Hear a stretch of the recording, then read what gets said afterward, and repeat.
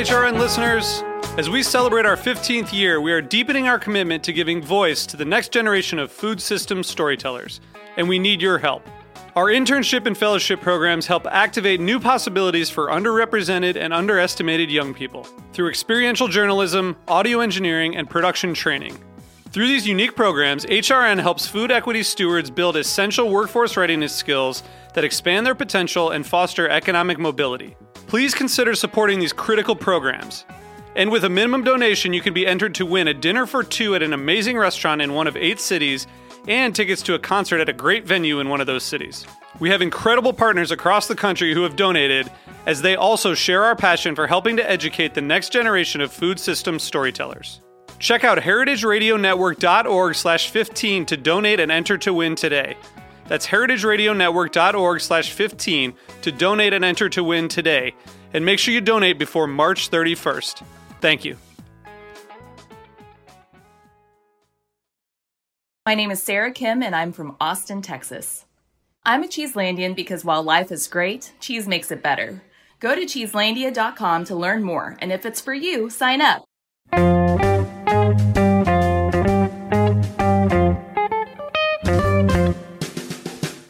Hello, welcome to Cooking Issues. This is Dave Arnold, your host of Cooking Issues, coming to you live on the Heritage Radio Network every Tuesday, from whenever to whenever. I'm at my. Oh, by the way, just so you guys know, a little bit behind the curtain, Wizard of Oz style here.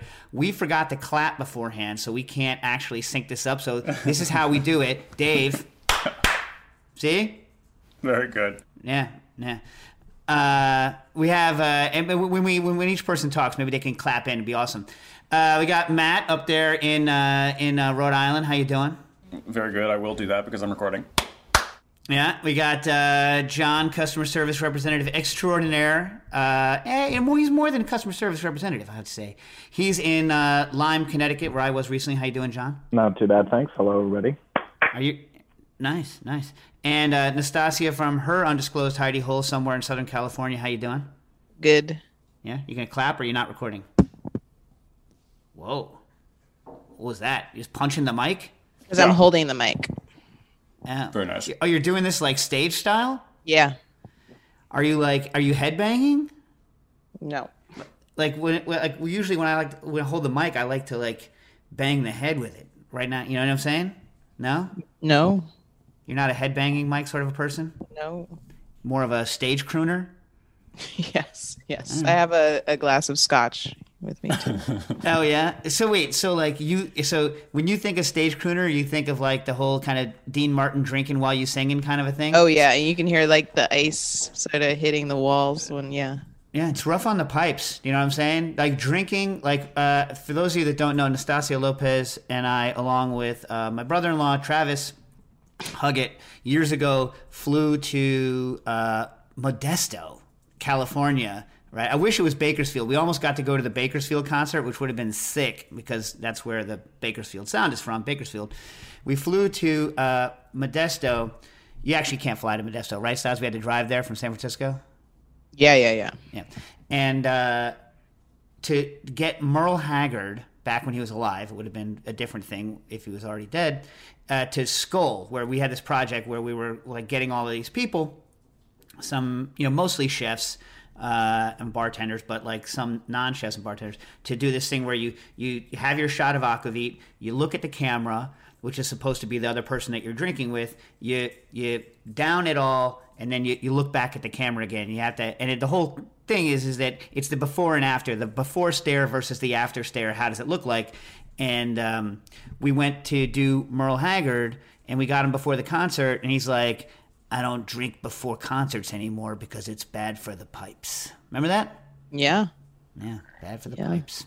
Yeah.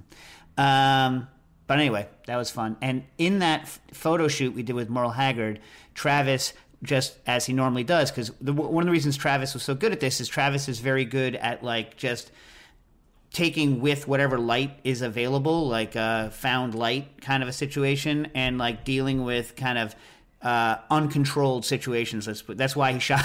That's why he shot my book Liquid Intelligence, because I knew that someone who was going to work with me would have to deal with uncontrolled situations, as they say. And so he just was like, shooting during the time we were talking to Merle, and one of the shots he took there happened to be Merle's next album cover, which I thought was pretty cool. I wonder whether that was his last album, or whether he came out with another album afterwards. I don't know. I'll have to look it up. All right. So, what did you guys cook over the holidays? Anything? What do you guys have? All of you guys are Christmas folk, right? You're all Christmas folk. Yep. All right. So, what do you guys have for the Christmas dinner? I did some Japanese Wagyu, Yorkshire pudding, roasted carrots, sautéed mushrooms. I think that was it. Then we had the bûche de Noël for dinner or for dessert. Oh, wait, say that with the Frenchy accent again. Bûche de Noël.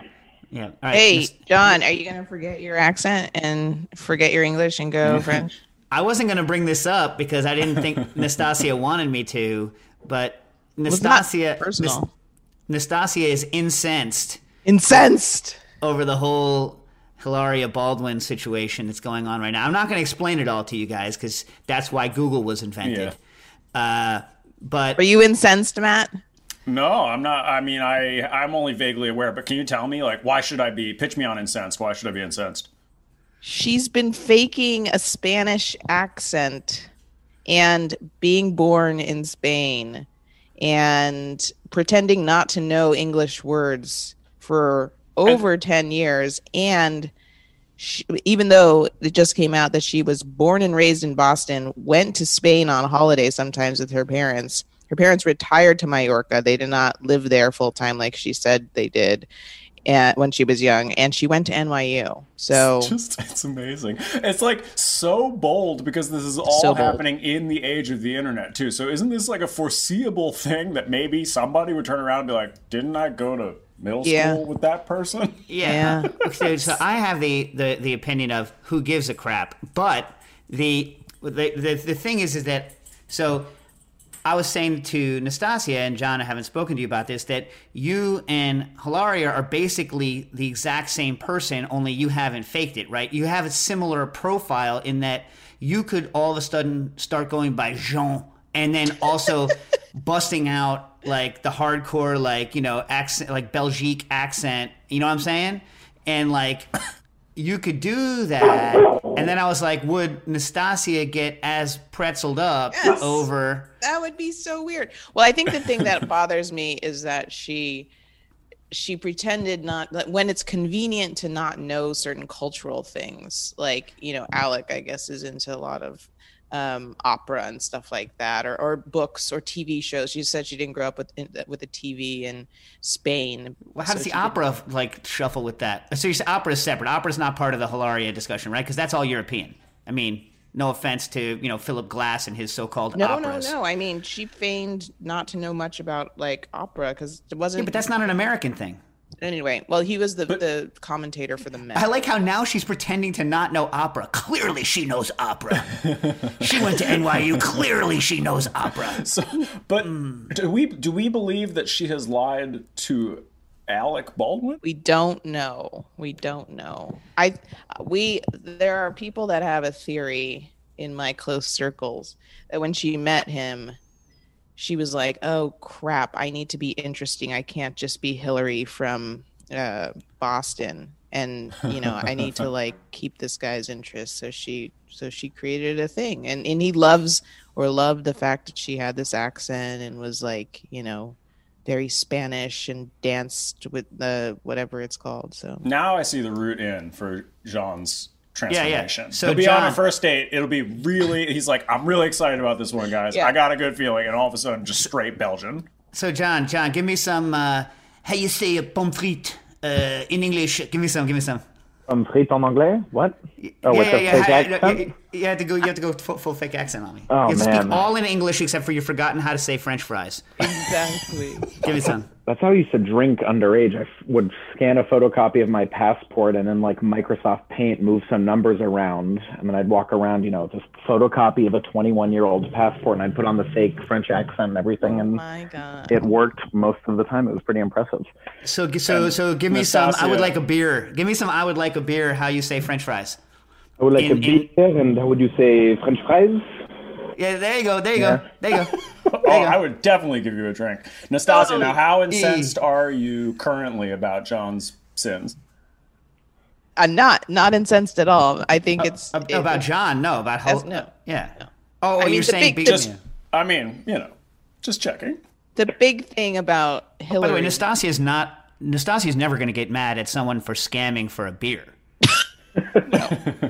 Scamming for a husband. It's not even that. First of all, like, correct me if I'm wrong, Nastasia, or if I'm speaking out of turn. We can bleep it out of the whole show. It's up to you. But it's not that Nastasia has her eyes on Alec Baldwin. That would be ridiculous. But she considers him prime material and is upset that he has been scammed this way. Yeah. True? Scammed out of a good one. But what's the bigger and what's the overarching thing? Yeah. If it had come out that, like, Hilaria had, that she was Countess Bathory and was drinking children's blood to stay young, that would be fine by Nastasia. The fact of the matter is that because of Alec Baldwin, she is constantly, quote unquote, forced to go to Saturday Night Live tapings and their after parties, and is so over it, is so sick of going to Saturday Night Live, and this is why Nastasia hates her. Exactly. Oh no. Yeah.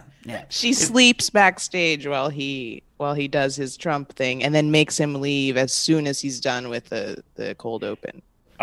We've gotten to the meat of the issue here. Yeah. True story. And that's where the hatred comes from. So, is she going to get mad at, John going by Jean and not remembering how to say le French fries or whatever? No, that's all fine. That's all good. Anyways, all right. So John's like, All right. So let me ask you a question, John. Back to cooking for a minute. So, so I'm a big fan of Yorkshire pudding. How did it come out? Did it puff up or was it sunken and sad? It was very puffed up. My mom makes it every year, and it was it was good. All right, beautiful. So for those of you that aren't in the know, who aren't like a roast beef kind of a situation person, a Yorkshire pudding is basically a large popover / Dutch baby / whatever. It's a thin batter that puffs up and gets airy in the middle, heavy on eggs and a fat. And in Yorkshire pudding, the fat is the drippings from the roast beef that you just cooked. And while the roast beef is resting, you pour in the batter theoretically, you pour it into the roasting pan and throw it in. Although a Yorkshire pudding made in a popover pan with drippings is a good idea because it's easier to cut and serve out. However, so that is what it is. So how does your mom do it every year? I actually don't know. I haven't asked the recipe. We don't do the beef fat. Well, we didn't this year. Well, because you cooked Wagyu, and who has enough Wagyu fat? Yeah, exactly. Right. That's where I was getting with my questions. Is that traditionally you would make this with the fat from the roast, but I'm guessing you didn't have that this year because to cook the Wagyu so hard that you have the fat from the roast would cause you to be the lowest of quality individuals. Agreed. Yes. Yeah. So what was the form factor of this Yorkshire pudding? She does like a 9x13 glass pan. I'm familiar. The Pyrex casserole pan. Yeah, exactly. Yeah. I have several such casserole pans, even though my family, not a fan of the casserole. Okay. That's too bad. Look, that's when we had Joey Skladani on. I was like, yo, tuna casserole. He's like, yes, but tuna casserole is widely hated. Widely hated. Yeah. You know what I mean? Yeah. And I don't think any of the other people here like. What Nastasia and Matt, what are your thoughts on the tuna casserole? I haven't had it in a very long time. I don't Mentally, know. though. I don't think I don't I'd have like positive associations with the tuna casserole. Here's my issue. Why not? Hot tuna. Hot tuna. Yeah. Great conjunction of words. Wasn't that a band or is that an album? Yeah, it's a better band name than it was band, in my opinion. Yeah. Band name, fantastic, hot tuna. But, okay, so if you don't like hot tuna, what about tuna melts? Also, you don't like tuna melts? No, not really. Okay, how about this? It's served cold, tuna mac. I think tuna mac's a fantastic thing. Someone was like... I like tuna mac, but I don't... Yeah. The tuna does not get hot when I do that. No, that's what I'm saying. If you guys are anti-hot tuna the band and anti-hot tuna the foodstuff, maybe I can get you guys on board with tuna mac, but I think a lot of people also don't like the tuna mac, whereas to me, I'm like, I like tuna salad, I like pasta salad, although I'm sure Nastasia does not like pasta salad because of how abused it gets. I'm not sure. I haven't discussed this with her. But then if you like either of those two things, the conjunction of them sounds like a good idea. And by the way, is. Many an episode of Cooking Issues has been brought to you by Tuna Mac because it's the thing that I make in like 30 minutes right before, getting on here. Like a quick, crappy tuna. Where do you have your cold macaroni? Oh no, man! This is hot. This is hot macaroni. I mean, well, it's approaching hot macaroni, and I don't. It's not the whole dish is not cold. It's a whole mixed bag. This is not restaurant food. This is I have 15 minutes to do this before the show. Go. And are you doing it with instant ramen? Is that how fast you have to be? No, but mac and cheese, like Annie's mac and cheese or whatever. With the cheese pack? Yeah, dude. So this is basically tuna casserole. You're saying you're doing tuna mac, but in fact you're making tuna casserole. Oh, is that what tuna casserole is? I guess I don't know what tuna casserole is then. Yeah, it's usually soupier, right? So it's soupier than mac and cheese, but you're doing it exact halfway, and you're serving it Luke temperature. So because it's not hot, you don't want it to be hot, so you're folding the tuna in to cool it off at the end, letting it cool for 5 seconds, and then eating it. And then shoving it in my face while I set up this call. Yeah. Oh God. So I do love tuna casserole. Yeah. What brand of show? What brand of mac and cheese do you go for? Do the Annie's. You just said Annie's. Oh, Annie's. Yeah. I'm not Booker likes the Annie's. Not a fan. Too thin. How do you thicken up that sauce? Too thin. I guess the tuna. The tuna helps there. I mean, I think throw a bunch of random stuff in. I throw extra cheese in too if I've got something. So you're an Annie's Mac doctor in the way that whatever her name was, Sarah Lee. What was her name that used to be married to Cuomo, Nastasia? Sandra Lee. Her big thing was doctoring cake mixes. Maybe you have a cookbook in your future, Matt, like the Annie's Mac doctor. What do you think? I think I'll let someone else. Cooking Issues listeners, you can have that one for free. Now, here's another one. On mac and cheese while we're on it. How many of you guys like sad, thin mac and cheese? I probably shouldn't have called it sad because that means that I think it's bad. But I don't like a thin sauced mac and cheese. I prefer more substance. You guys? I don't like too much substance. You're a medium substance sort of a fellow? Yeah. I get sad when I am rushing things and accidentally thin it out more than I want, for sure. Nastasia, what are your mac and cheese opinions? Didn't you do a great... Nastasia was the queen of mac and cheese. What do you like? Nastasia had the best fast mac and cheese when she was doing Pasta Flyer. True. Her mac and cheese recipe was next level mac and cheese and fast as fudge. So fast. 4 minutes, I think. But I don't remember the consistency the that you did. What was? She's not going to tell you the secret, dude. She's not like me. She might. No. Yeah. I don't remember. Consistency was silky and well covered across all pasta pieces. Spoken First of all, have you and Booker been talking to each other? Because whenever Booker's favorite high quality indicator is silky, usually reserved for fish. But I like that you've moved it over to the pasta thing. Silky. We've spoken on the air since I made the locks for him, right? Yeah. All right. Won't get into that. All right. So should we rip through some questions here? Let's rip through some questions. Now listen. There's been a lot of talk in our chat room, right, John, about this kind of aseptic, ASAP cooking technology that's coming out of, I guess, either Australia or China or whatever it is on, advanced, sous vide aseptic packaging. Yeah. But there's no real question here involved, right? It's just more for, I don't know if you wanted to share that with everyone. It's just something that was said, and I thought it would be of interest to you. Yeah, it's just long. I don't know that, Yeah. Right. You definitely, you should not read the full thing. I just sent it to you in case you were interested because it was a very lively discussion going on in the chat.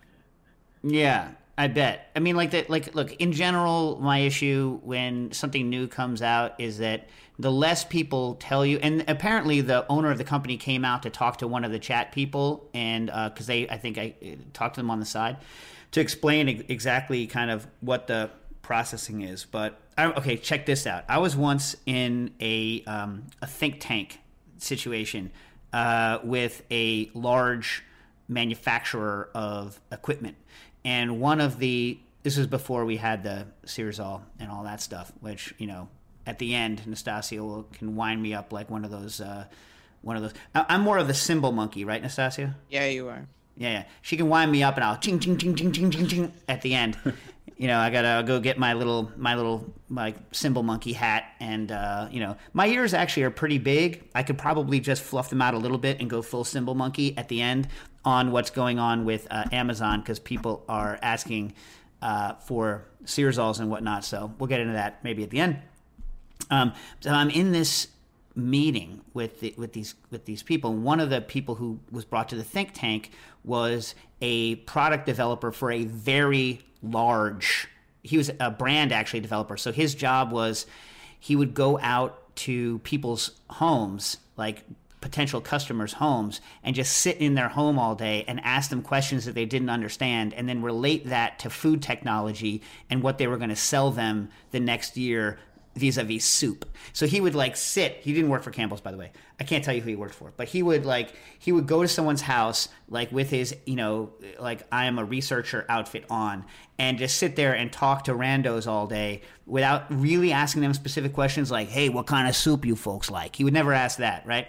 And he told me, this was years ago, that there was a revolutionary new technology for soup that was going to completely change the entire soup category and make things taste fresh and not canned, and that pasta was no longer going to be a pile of mush, and that potatoes weren't going to be overcooked, and blah, blah, blah, blah, blah. I was like, can you tell me how it works? And he couldn't, and guess what happened?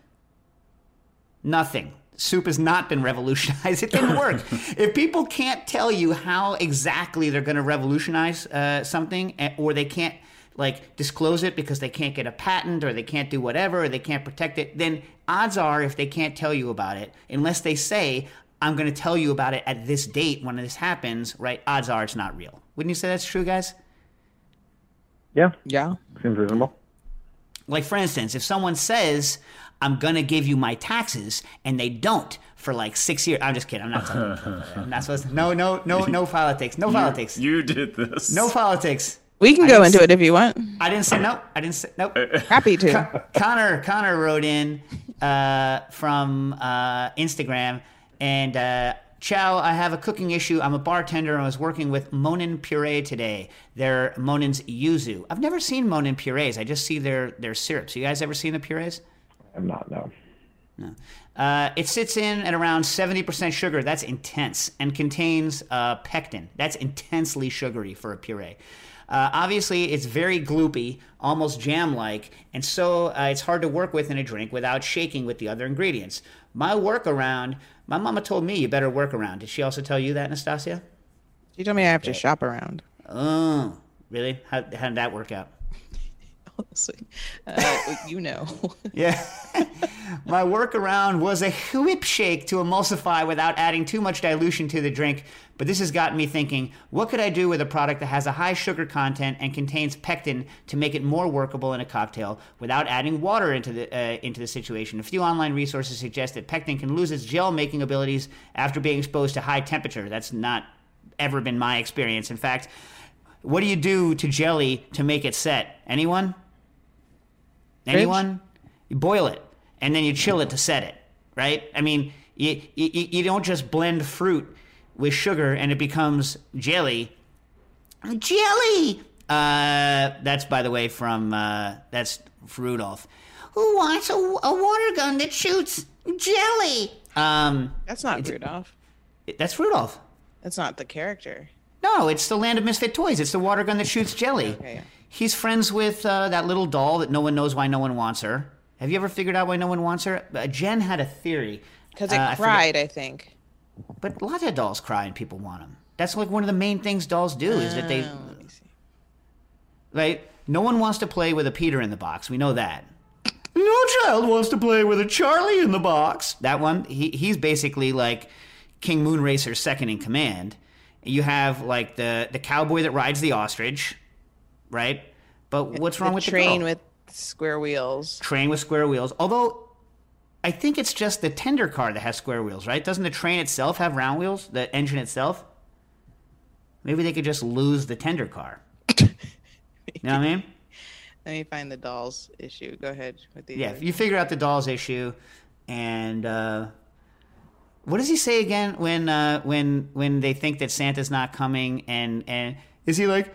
Because now I have my movies confused. Now I have Charlie in the Box saying "skunked again." Anyway, by the way, it says the reason for Dolly being there was never explained. So we have to make it up. What's wrong with her? Leaving many watchers wondering why she was a misfit due to her normal-looking appearance. So she's just there to make all little girls feel bad about themselves.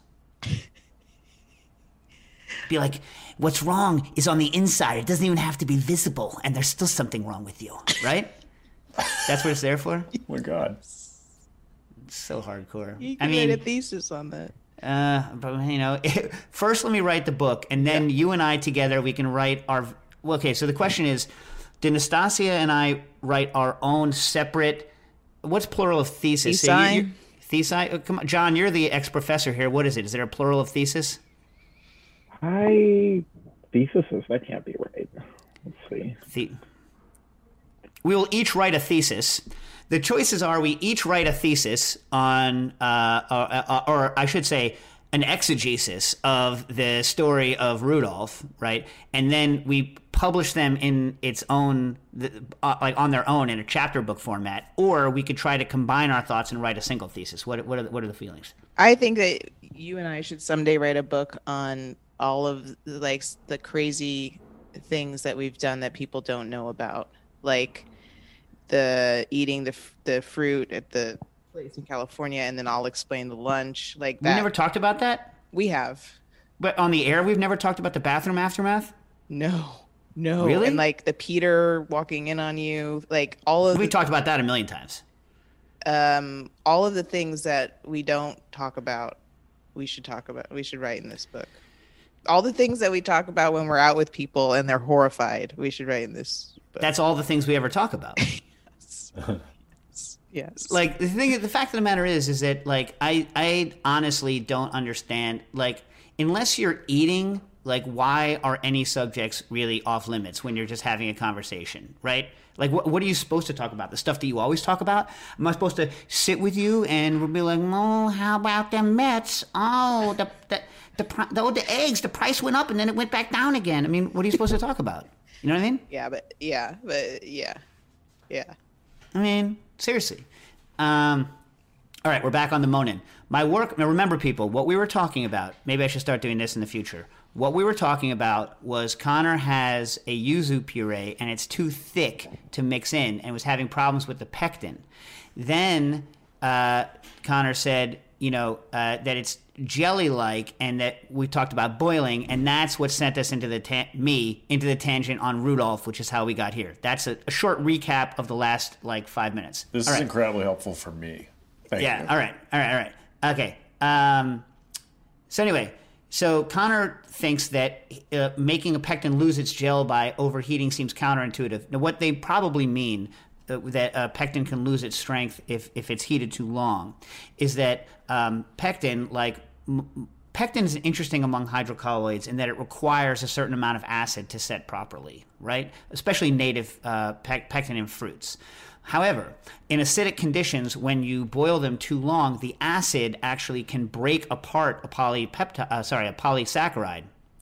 Right, since pectin's a polysaccharide, it can hydrolyze the polysaccharide, thereby destroying its gelling ability. Because one of the things that, aside from the variety that a hydrocolloid is, the actual chain length of the polymer, which can be different. So, like two different pectins can have two different chain lengths, right? And two different gelatins can have two different chain lengths, even though that's not a saccharide, that's a polypeptide. And the shorter the chain length, the less something has gelling ability. So if you boil it for a long time in the presence of a lot of acid, then the acid will start to hydrolyze, break apart the pectin, and it will lose its gelling ability. That's probably what they're talking about, but you'd have to cook it a good long time. Anyways, what I would do if I were you is I would just buy some enzyme, some some pectinase enzyme and hit it and see whether or not it might be a little too high in sugar for it to work, and it might be a little too high in acid, but you'll probably get some pectolytic activity in there, and that will thin it out. Another thing that we like to do with ingredients that are unhelpful is to like say, okay, listen, I know that I'm going to put a drink on the menu with this yuzu puree, and it also contains this other liquid that doesn't cost a lot, and then I don't care that I'm putting it only with the yuzu, and then pre-dilute it a little bit. Now your shelf life is going to go down significantly, but your pourability is going to go way up. And so that's what we would do a lot of times. A third scenario that you can do in terms of making it work in a drink that's going to be shaken is you can buy dosing pumps. So speaking of Monin, who made your puree, at the bar, we would have milk syrup and cream syrup, and those things are very hard to jigger. They don't mix very well. And so what we would do is we would put them into dosimetric pumps and dose them directly into the shaker, and it made our life easy. Is that a good enough answer there, Anastasia, or no? My name is Sarah Kim, and I'm from Austin, Texas. I'm a Cheeselandian because while life is great, cheese makes it better. Wisconsin cheese has proven time and time again to be a delicious expression of craft, hard work, and tradition. As a Cheeselandian, I'm able to share a Gouda experience with fellow cheese and food lovers nationwide, as well as connect with cheese producers and cheesemongers, taking my love of cheese to another level. I invite you to join Cheeselandia because during these difficult times, it has been even more important to take it easy and get cheesy. The Cheeselandia community and events have been the glue helping to keep us together and connected, and I would love it if you would join me. And let's face it, if you hear the word cheese and get a little hungry, then you've found a place you can call home. To find out more about Cheeselandia, go to cheeselandia.com. From Max. My name is Maxim. I'm from Kazakhstan. Man, I really want to go there. You always say that. You should just go. When? First of all, I almost thought I was going to get to go once, right? But how am I going to just go to Kazakhstan? When the pandemic is over, why don't you and Jen take a vacation to Kazakhstan instead of waiting for someone to pay for a trip for you for free? You know what? Or I need a business reason to go. Here's another thing. Why? You know what? Why do you need a business reason? What do you mean, why do I need a business? I don't take vacations just randomly. We do one a year. I don't think that I'll be like, Jen, where are we going to go? It's going to be Kazakhstan. That would be awesome. I want to go. But I have to also go at the right time of year and get a guide to take me up into the mountains, et cetera, et cetera. I wonder whether that guy we met forget it. Anyway, I learned about you. I learned about you from a book by Adam Rogers, who wrote a book. What was his book called? Proof, I think. He wrote a book about bar mixology. You were described as the best in the business. Very kind. Can you give advice or literature to young bartenders? So if you're going to buy books, I mean, there's not that many books on kind of the style that I wrote about, right? So I mean, obviously, you get my book. That would help me. Or if you want also some modern takes on things, Morgenthaler's books, and then just get some of the classics, get Meehan's book, get Gary Regan's book, get it. Actually, I have a bibliography at the end of my book of books that I think are good for people to read when they're starting, and then just go to a lot of bars. That's always the answer. If you're interested in learning how to cook or learn how to make drinks, the first thing to do is to go have the food and the drinks of people who are doing very interesting things, because it's not impossible, but it's very hard to it's very hard to create an internal metric of what's possible using only just your own skill, because you're limited by yourself, right? So, I always thought it was funny, and I think we've talked about this before, but I've always thought it was funny, it's American famous pizza places, old school ones, and they don't ever eat anyone else's pizza. Why would I eat someone else's pizza? Their pizza sucks. My pizza's the best. Or burger places where they're like, I've never had the other person's burger. Why would I have that? Their burger sucks. Mine's the best, right? And that works for a very specific kind of category where everyone says they like your stuff, so you feel like you don't need to change. But, New Yorkers who think that way about pizza have been completely lapped, right, by pizza knowledge. I mean, pizza is one of those things where growing up in the 70s and 80s, pizza sucked. Let's just be honest. Pizza sucked. Like, New York pizza was still better than pizza you could get elsewhere, but compared to a modern person's idea of pizza, it sucked, right? And people who are still thinking of pizza in terms of what was great pizza in the 80s, right? Like, I'm not trying to insult them, but like Sally's and Pepe's in New Haven, they make a delicious pizza, right? But they've been lapped mentally, right? They should continue to do their thing. I'm not saying they should ever change, but to say that they're the be and all, the end all, because they don't go around and taste other people's pizza, right? Specifically. So I think what you need to do to make yourself better is to go and just eat and drink a lot. That's always the answer, because every time that I've thought I've known something and then have gone on taste excursions to taste other people's stuff, I've realized I don't know nearly as much as I think I did. And that's the best way to learn. I don't know. What do you guys think? Yeah, that's good, dude. It's like that guy in Japan. Yeah, right. Yeah, bartender who's like, came to the United States, was invited to the United States, I won't call him out, right? And famous. And doesn't drink very much, which is fair, but like was taken around all to cocktail bars here in the States, not even interested in seeing what people were doing. You know what I mean? Not interested. I guess he thought maybe it would pollute his mentality of what's going on. But I think, like, you know, the older you get, right? Now I'm 49, pretty soon I'm going to be 50. I think we might have to, because of the pandemic, Nastasia, let's postpone, like, our deadlines for happiness 1 year. Are you accepting this or not? We have to do it on air. When was it supposed to be? It's supposed to be this year. It's supposed to be, well, not this year. It's supposed to be 2021. Oh. We were pegging it on my 50th birthday, right, that we were going to get in stable, happy situations. But you want to push it a year? Do you want to just publicly go on record saying we're pushing it a year? Can we push it 6 months instead? Pandemic's been going more than 6 months, and our business has been pushed more than 6 months back. Yes, so I'm only willing to go 6 months.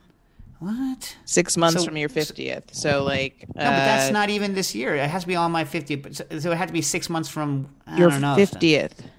My 50th is in March. Yes. I'm 50 years old in March. So November 2020, right? 6 months. There's no way. Like, even if we're lucky... September 2020. Even if we're lucky, we'll just be getting our new product online then. I have faith. Well, that is heartening, because usually you do not. I am very heartened by this. I'm not even being sarcastic. That's it's truly heartening, especially in light of what's happening to our business right now. You want to get into that now, since you brought it up, and just get it over with? No. Because come on, I'll spool off. Like you tell me quickly, when. Quickly. I'm going to give you a time limit. No. Can I ask a stupid question that's probably maybe inflammatory? There are no stupid questions, just stupid people. Remember that. Why is Amazon the only place that you can get a series?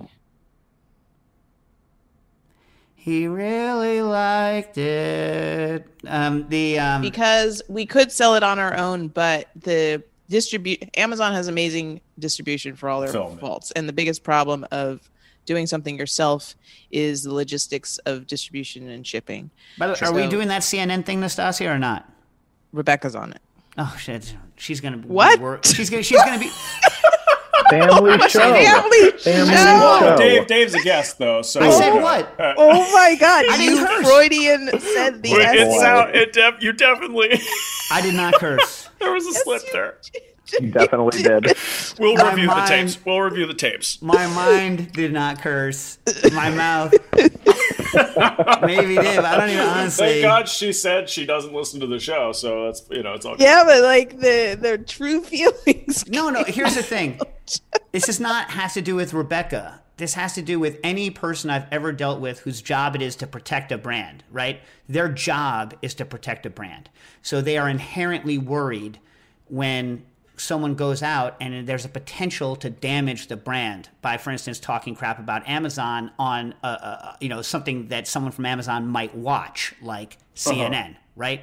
And so like when the PR person at the French Culinary Institute at the time, when the Department of Health was cracking down on sous vide packaging in New York City, like I had just written the curriculum for sous vide cooking at the French Culinary Institute.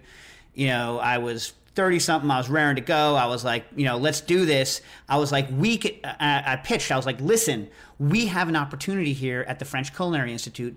And at the time, no one was teaching low temperature sous vide cooking. No one understood it. No one understood the rules. I had been working a lot with Wiley, who was, one of the foremost people using sous vide at WD-50 at the time. And I had done all of the research. I knew more on the technical aspects of it than anyone, right, at the time. From a cook's perspective, not from a science and process perspective, but from a cooking perspective. And I was like, listen, we can be the people who are the face of this. We can be the place where everyone goes for information. This is our chance. We can get everyone, we can be the people. We can be the voice. And the ability to be that voice doesn't come up very often in anything, right? And the PR person at the time was like, it's not an important part enough of our brand and it's too risky, so no, you have to shut up. And I couldn't talk to the NY Times about it. I couldn't talk to anyone. They didn't even really allow me to talk to chefs anymore. And I had been on the phone almost constantly, 8 hours a day, talking to chefs, calling, asking me questions about what was going to happen, because I could talk, because we didn't use sous vide in the restaurant downstairs at the French Culinary.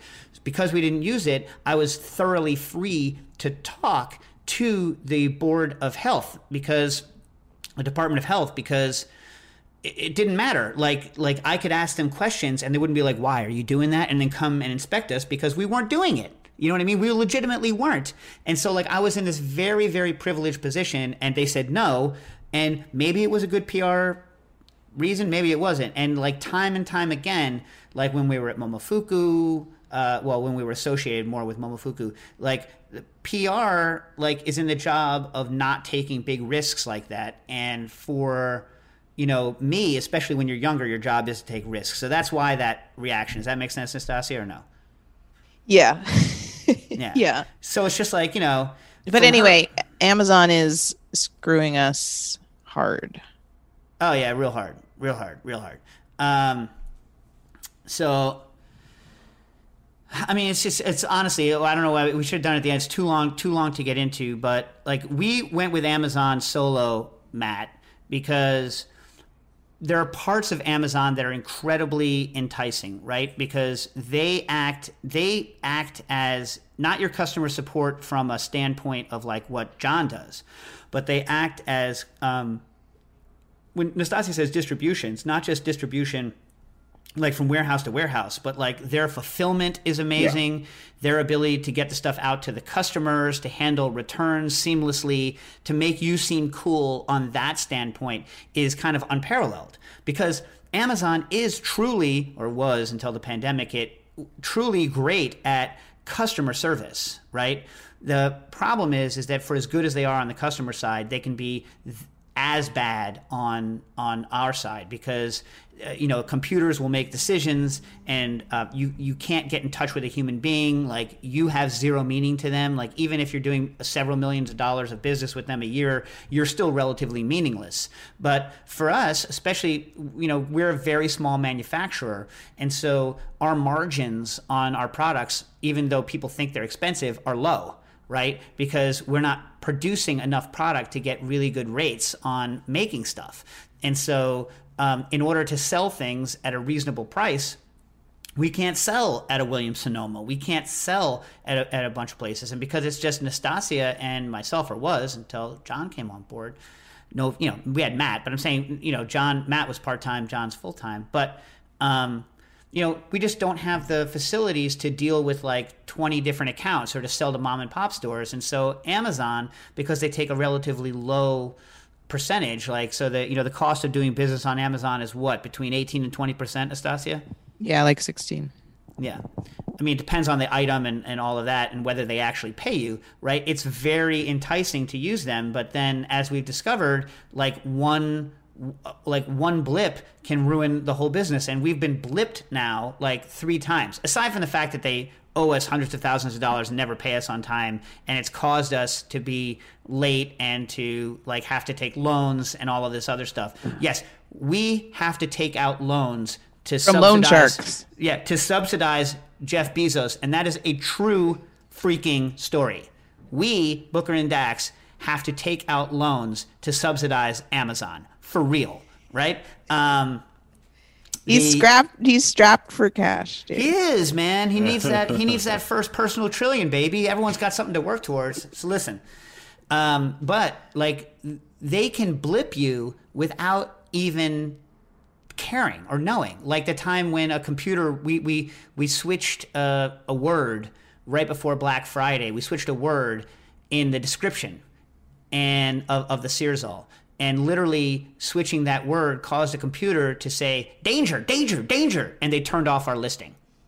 Like 3 minutes before we were supposed to have our biggest sale of our lives, right? Yeah. That cost us many, many, many thousands of dollars and heartache because then we had to fulfill all of those things. They had another where their computer just didn't update right. They didn't place an order and Searsalls were out of stock for 3 months. Another blip. Again, they don't care. They had, in this latest one, someone complained that they didn't read the instructions and they complained that they thought it was quote unquote almost unsafe. Not even unsafe, almost unsafe, which it's not. It's an inert hunk of metal. And so then someone, and literally it's like, you know how Dick Cheney used to be in an undisclosed location in a bunker, just like chilling in a bunker, shooting his friends in the face and no one knew where he was? Like that's how Amazon does all of their like teams. So Amazon will hire a team and it's harder to find an Amazon team than it is to find SEAL Team 6. You know what I'm saying? Like they are burrowed like deep underground or like burrowed deep into something like a tick ready to pop, only you can't find it. They don't have, they have maybe an email that'll get to them. There's no telephones, no names, and they fire everyone every week. So there's no continuity, there's nothing. And so someone on one of these embedded Amazon tick teams, and they don't even tell you what country they're in, right? And, you know, they could be anywhere. Literally, the person could be next door to you, or they could be, in Kazakhstan somewhere. It doesn't matter. Who knows? And they said that we needed to get certified. And here's the funny part. It's like asking for a space pilot's license, right? So someone's like, hey, you flew in space, you need a space pilot's license. We're like, well, there's no rules in space, so we don't have a space pilot's license because a space pilot's license doesn't exist. I can write you one, and they're like, no, it has to be certified by NASA. And you're like, but NASA's not going to certify my space pilot's license because there's no such thing as space pilot's licenses, and NASA's not in the business of certifying things that don't exist. This is fundamentally what they're asking us to do. And so we're still in the throes of this right now, right, Nastasia? And meanwhile, all the knockoffs are selling, which I believe, I know it sounds like a conspiracy thing, but I believe that those knockoffs are probably being manufactured by Amazon, which would really, like, what would you do, Dave, if that came out that was, what would you do? What would you do? I mean, that has been their business plan I know what I would do. Other times. I know what I would do. What would you do? Nothing. Because I have no power in this situation. This is what it's like to have no power. No, I think we'd have to take it public and go on the news. Oh, yay. Here's the thing. Someone's like, hey, did you realize that someday you're going to die? What are you going to do about it? Answer, nothing. Right? Yeah, I could wipe creams all over my face and like try to only eat antioxidants. I'm still going to die. Right? Like it's the same thing with Amazon. If Amazon wants to shaft you, they are going to. I don't know. I think we would need to take it on all the news. All the news. Oh, okay. News. Crusading. I like crusading Nastasia. That's one of my more favorite Nastasias. But I don't. You and I are good when we're real mad. Nastasia's only time that Nastasia actually, only reason she still works with me is my ability. I'm like, I'm fine. I'm not. And then she likes to get me to that point where I'm not. You also, Dave and I switch off on who's going to be angry in this situation. Or as Nastasia puts it, who's going to be peshy. Yeah. Yeah. Nastasia, what's been your most successful crusade? God, I don't know. I'd have to think about that. All right. We'll tackle that in 2021. I know what it is, but we can't talk about that on the air. Okay. All right. Do some more questions. Steve Young wrote in, hey, had a very successful Thanksgiving where I made 32 takeout dinners my friends picked up from my porch. The main dish was 6-ounce chunks of turkey with chicken thigh skins I had meat glued on and then fried. It's a good call. By the way, also a good call. You can buy boxes of chicken skins, and they're pretty beat up. But if you meat glue chicken skin to skirt steak and then fry the skirt steak, that is delicious. Like, that is a chicken fried steak to be reckoned with, for sure. That's one of the things we used to do at the FCI, and I always loved that. You just got to make sure to let it dry out because, you want the skin to be crispy. We also used to fry at a really high temperature. Like, part of the issue, you don't want to overcook the skirt steak too much, so you want to fry at a really high temperature. And if you're going to batter it, which is cool, right, to batter it. We didn't used to batter it, but if you're going to do it battered, so it's like battered chicken skins, because you want it to fry quickly because the skirt steak is thin. I've been researching a lot about battering, and I realized that the fried chicken batter that I have used for the past 25 years or so, which you can get the recipe, just look up Food and Wine, look up Dave Arnold fried chicken Food and Wine. My recipe is there, at least my recipe as of 20 years ago, is relatively unusual. I've read in the past week maybe 90 fried chicken recipes, and a low percentage of them use a wet, dry, flour breading situation with leavening in the wet. Very rare. And I use two leavening, not very rare, but relatively rare. I use two leavenings. I use powder, but I also use soda. And it's because the liquid is buttermilk. Now, if you're using an acidic dip before you're breading, a lot of people maintain the acidity, don't neutralize it with soda. So if you look at like a lot of the dips that are being used in the South, like they'll have hot sauce in them with vinegar, or they'll have some form of acid, even with buttermilk, and they're not neutralizing it with soda like you would for a pancake. And I think, after reading a lot of recipes, that the reason is because if you leave the batter relatively acidic, it won't brown very quickly. And what that means is if you're going to cook something like a big piece of chicken, like breast meat or something like this, you're going to cook it for a long time. If you cook my recipe for a long time, it gets very dark because it's relatively neutral. If you keep your batter acidic, it will cook it will take a long time for it to turn brown. So just think about that when you're frying. The smaller the pieces, the faster you want them to get brown.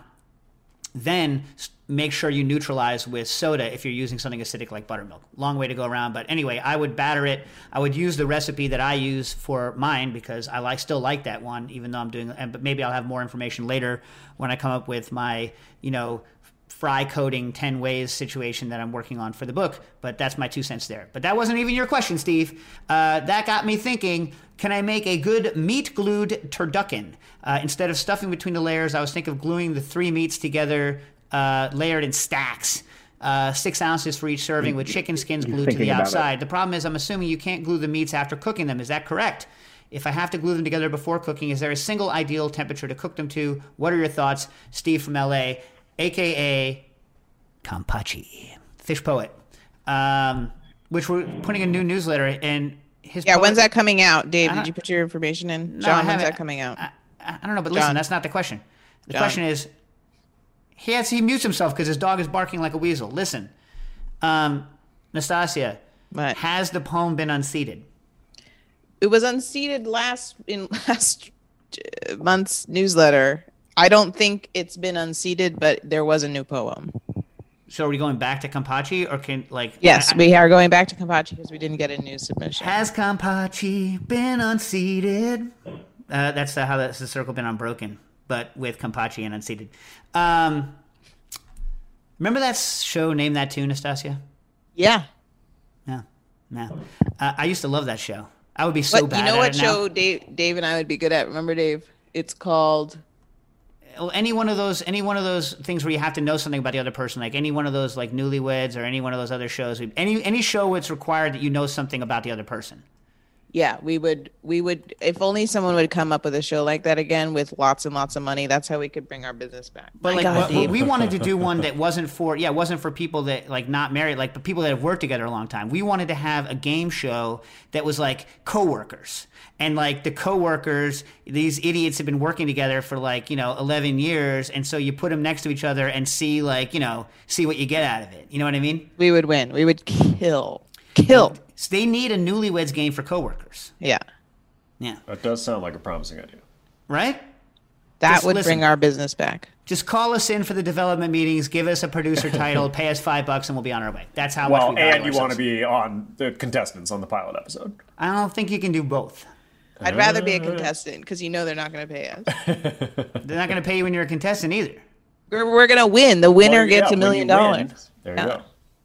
You know that they would ask some random question at the end that, like, because, like, we would know all sorts of random things. Like, they would be like, how much would it cost for you to eat your own foot? And Nastasia's like, Dave will do it for free. And I'm like, you know what I mean? Like, we get all that stuff right. But then they would ask some question that, Like what size shoe does Dave wear? I have no I idea. have no idea. Or like they would any sort of normal question, like what brand of what brands of clothing does Nastasia think of? Clothing? What's clothing? What the hell? What? You know what I mean? And then like stuff that normal people talk about anyway. Yeah. So that's why we would lose, because they would ask all the rando stuff early, and we would make it to the end, and then they would ask something that every other human being would know, and I would have no idea. Either I wouldn't. We should get to know those simple ones so that we can win this theoretical show. Yeah. All right. So back to the turducken. So at the FCI, we used to do turducken all the time, and I was kind of happy with it. But here's the problem with low temperature turducken. First of all, the classic turducken is like it's arranged all wrong. It's obviously going to get overcooked. It's clearly problematic.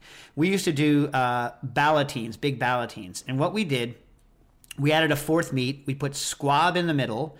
And then after the squab, we put duck, right? So basically something that wants to be cooked to roughly 54, 55 degrees Celsius. Then something that wants to be cooked to roughly 57 degrees Celsius. And we would like sheet them and then layer them and roll them like a sushi roll, right?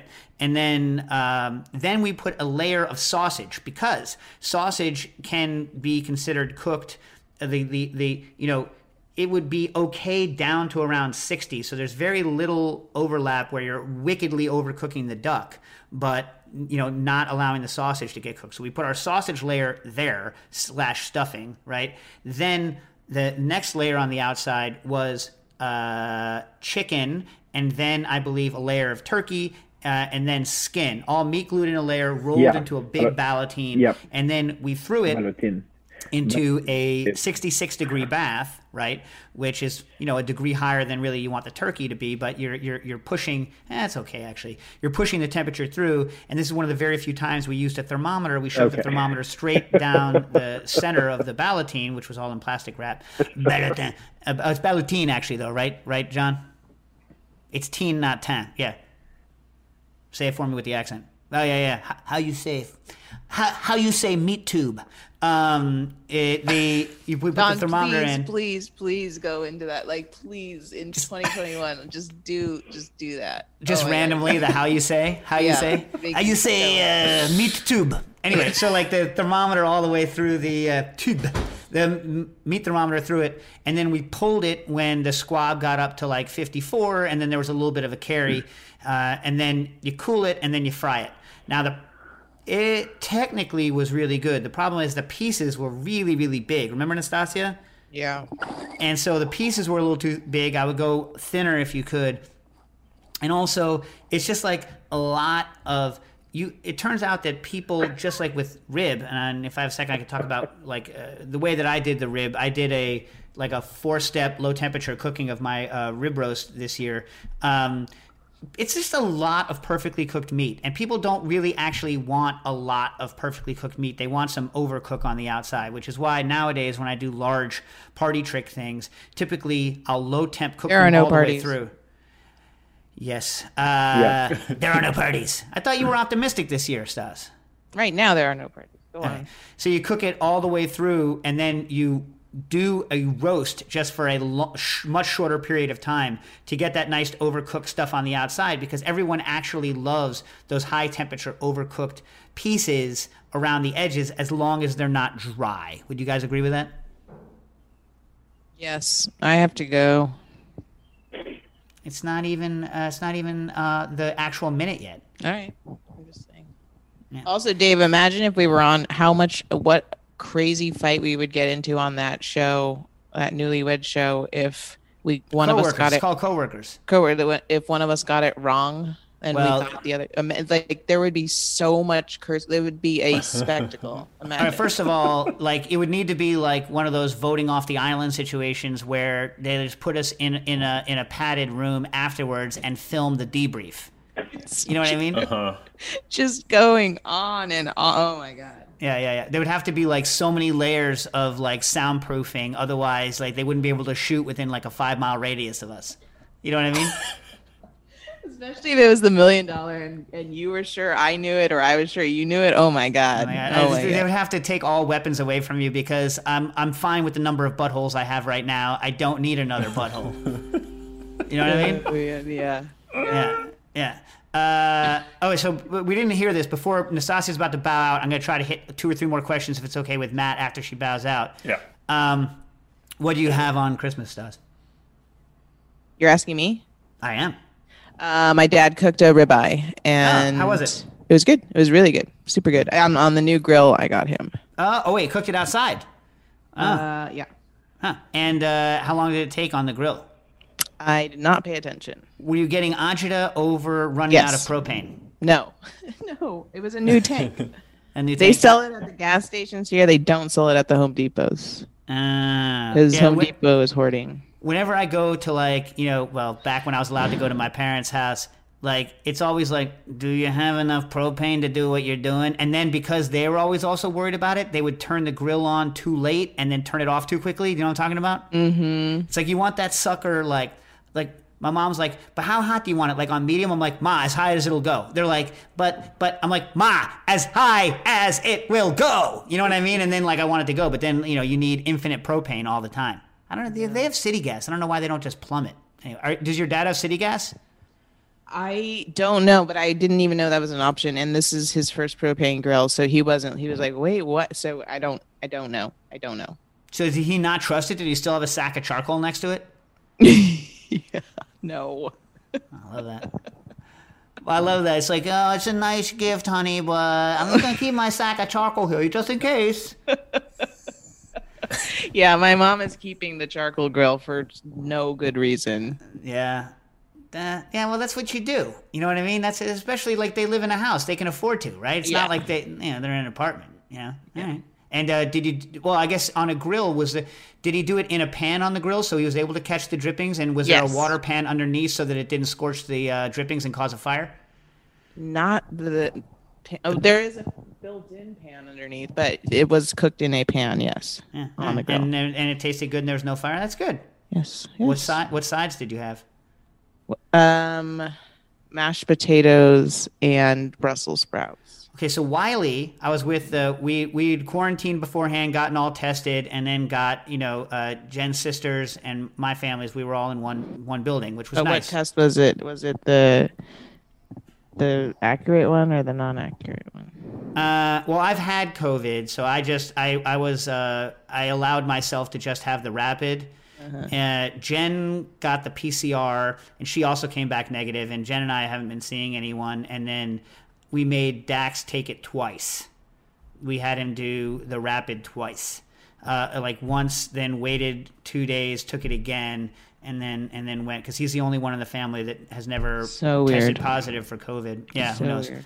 So anyways, so we're together, and Wiley made this delicious thing, which I had never had before. And maybe it's just because I'm a moron that I haven't had before, but see whether you guys have had it. So Wiley was making gnocchi, but not like Italian gnocchi. He was, not what I classically think of, not potato gnocchi. He just made a choux pastry. So for those of you that don't, choux spelled like the French word for cabbage, right, is normally what you make those little puffs out of, or like gougères.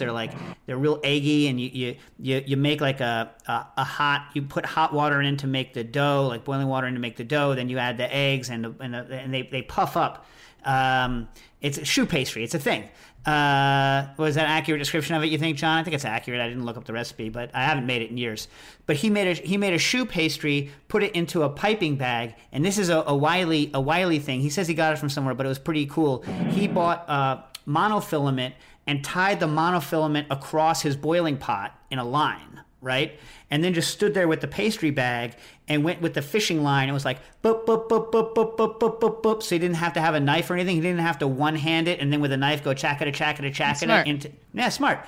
And so he's there going with the choux pastry into the thing. Oh, I don't think so. And when the choux pastry boils, it still gets that hollow kind of choux pastry center. It's still real light and choux pastry-like. Then he like pulled it out and then sauteed them in a pan to get kind of a little bit of a buttery crispness on the outside like you would get in a choux pastry. And I have to say, they were freaking delicious. Have any of you had anything like this before? I don't think so. Sounds good though, right? Yes. Yeah, Wiley knows his like weird uses of old school French stuff.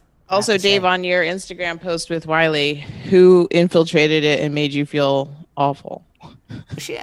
Claire.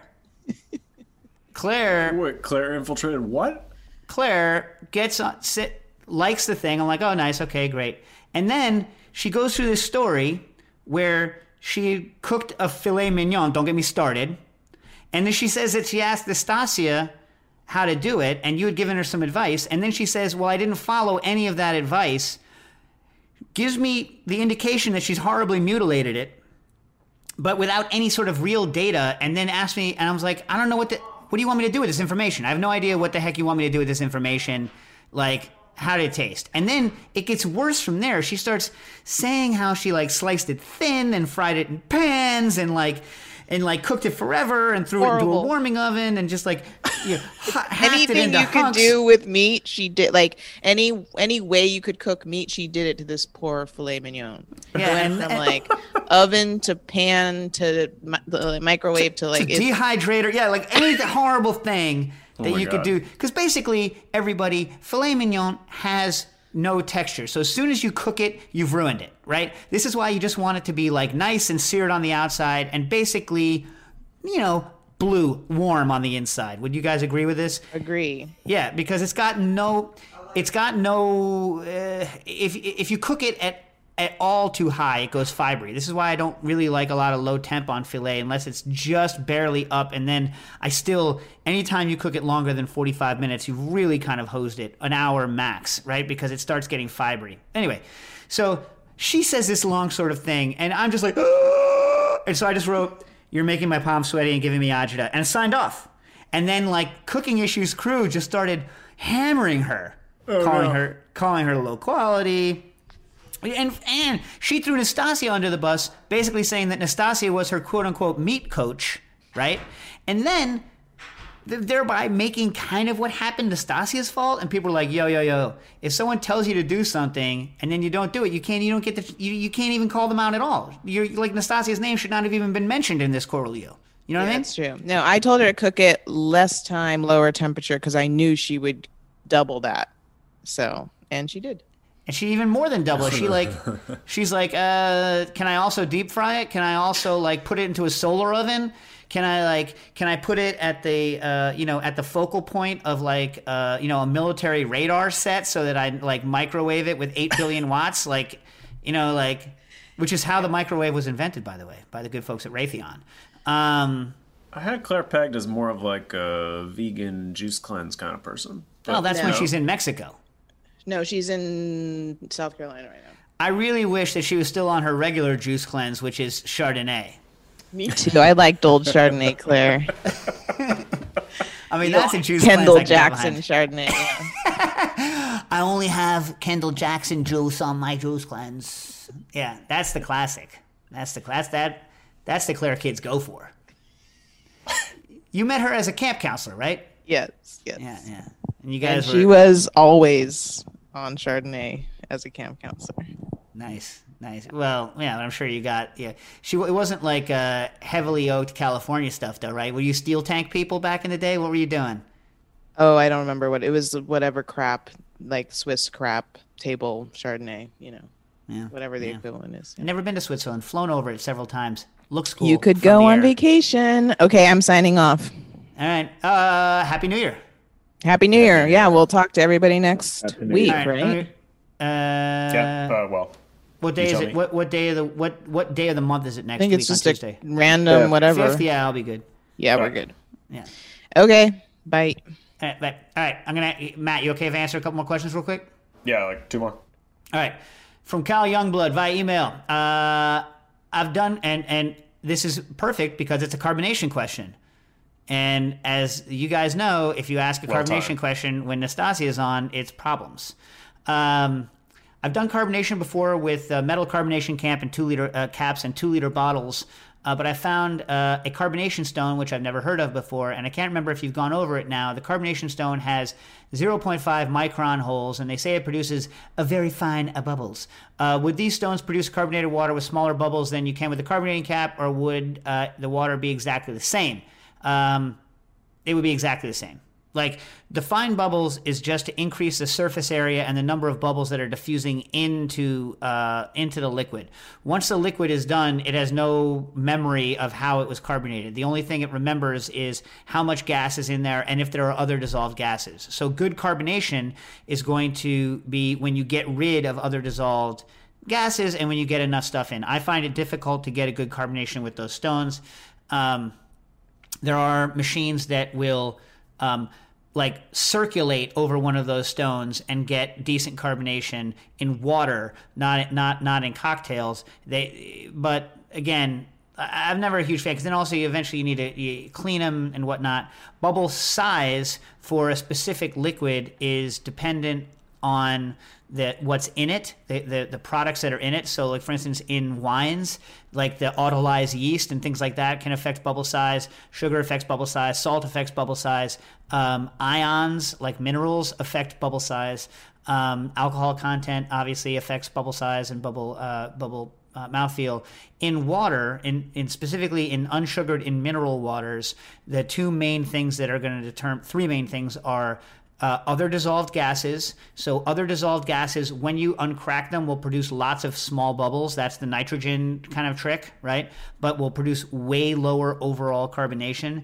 And salts, dissolved minerals will produce a smaller perceived bubble in my experience. I haven't looked it up scientifically, but in my experience, will produce a smaller perceived bubble size for a given level of CO2. So less CO2 means less carbonation and smaller bubbles, higher salts, smaller bubbles, and I think less perceived carbonation and other dissolved gases in it when you uncrack them will cause that because they will pop out a solution like that. Hello, Nastasia and Cooking Issues. Nastasia might have waited on this. Greetings from Scotland. I have a question about pigs in blankets. I should preface this by saying that this relates to the United Kingdom version of pigs in a blanket, which is bacon wrapped around thin or very small pork sausages, such as chipolatas or cocktail sausages, and then usually cooked in an oven. The Wikipedia suggests that a U.S. version is quite different. Hot dogs. And also there's the variant pigs in a blanket can be, if you used to go to IHOP back in the day, is a pancake wrapped around a sausage. So I still think of IHOP when I think of pigs in a blanket. Matt, you're a vegetarian, but you didn't used to be. And John, you've spent time both in Europe and the U.S. What are your pigs in a blanket? What do you think? Wrapped in puff pastry. Okay, so that's your pig in a blanket. Yeah. So like the cocktail party, classic, small sausage wrapped in puff pastry. Do you are you guys thinking it's a square that's wrapped over so it looks like it's been wrapped in a napkin, or like the round all the way around where it looks like it's actually in a blanket? I guess round all the way around. Yeah. Yeah, although I think you see more often the one where it's a square folded corner to corner like a napkin around a whatever. So, the Wikipedia suggests the U.S. version is quite different. Hot dogs wrapped in croissant pastry sounds good, but not relevant to this question. With that reference in mind, a friend of mine commented this week, pigs in a blanket, i.e. bacon wrapped around sausage, are wasteful, overrated, and disgusting. Wrapping bacon around a sausage means neither component cooks correctly. I agree with this. I like sausage and I like bacon, but I don't like pigs in a blanket. This may partly be down to the fact that when I've eaten them, they've been pre-made supermarket snacks produced with low-quality ingredients. That said, it does seem inevitable that bacon on the outside would be overdone and hard by the time the sausage is cooked through. I think it's actually kind of the opposite problem. I would think that you wouldn't crisp up the bacon sufficiently for most people without overcooking the sausage. What do you guys think? I agree. I think it's like bacon wrapped scallops. Great idea, but it never gets executed properly because the bacon never cooks. If you cook the bacon properly, then the scallops are hammered. Do you know what's good if you like water chestnuts, those bacon wrapped water chestnuts? You ever had those? I have not. Yeah, good. Very 70s. The problem with you guys is you weren't alive in the 70s when that was a thing. Canned water chestnuts, bacon, and I think a third component. I forget what they were called, but there was a toothpick through them, and you would eat them. That's what you used to do. So like they would come like in a chafing dish with the toothpick, water chestnut, bacon, some third component I'm forgetting, and then you would eat them. That's what you would do with them. I think your problem is that they're not meant to be high quality in the sense of high quality. The best version of this I used to have was at a like a lunch counter called the Yankee Doodle, which was it went out of business maybe 3 years or 4 years ago, but it was a staple for like 80 years in New Haven. And their version of pig in a blanket was, and this is the way it should be done, I think, it was a standard U.S. hot dog, right, wrapped with a thin, standard garbage lunch counter bacon. And the reason this is important is because the thin bacon is going to cook relatively quickly, right, and there is no opportunity for it to be dry because there is no center meat. It is simply the, like, crust of a bacon, and the fat keeps it lubricated because there's no sort of, like, large amount of meat to get dry. Is this making sense, especially to the meat eaters here, what I'm saying? Yeah. Then it was cooked rolled on a griddle, or perhaps fried, I can't remember, right? Until it was just done, and the hot dog, was fine, and the bacon was perfect because it was very thin. It was then put on, and talking about gilding the lily in the best of ways, a split buttered toasted hot dog bun. And it was good. Do you know what I mean? Now, was it the best expression of bacon? Absolutely not. Is it the best expression of sausage? Clearly not, right? I mean, it's pretty dang good as a hot dog bun goes. But it's like, it was a decent combination of low-quality lunch counter bacon and low-quality American hot dogs. Does that make sense? And it was enjoyable to eat. All right. I still haven't gotten through even a chunk of these questions yet, John. I feel like we're going to have to next week go over even more of these questions, right? Yeah, we got to stop going off on tangents and just focus. No tangents? No Amazon talk? No.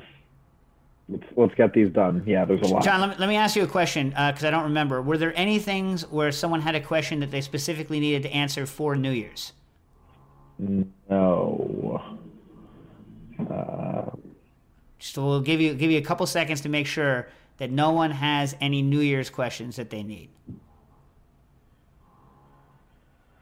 No, one did come in right before the show, but that is not... Nope, I think we're good. All right, people. Happy New Year, and we'll see you next year on Cooking Issues. Cooking Issues is powered by Simplecast. Thanks for listening to Heritage Radio Network, food radio supported by you. For our freshest content, subscribe to our newsletter. Enter your email at the bottom of our website, heritageradionetwork.org. Connect with us on Instagram and Twitter at heritage_radio. You can also find us at facebook.com/Heritage Radio Network. Heritage Radio Network is a nonprofit organization driving conversations to make the world a better, fairer, more delicious place. And we couldn't do it without support from listeners like you. Want to be a part of the food world's most innovative community? Subscribe to the shows you like, tell your friends, and please join the HRN family by becoming a member. Just click on the beating heart at the top right of our homepage. Thanks for listening.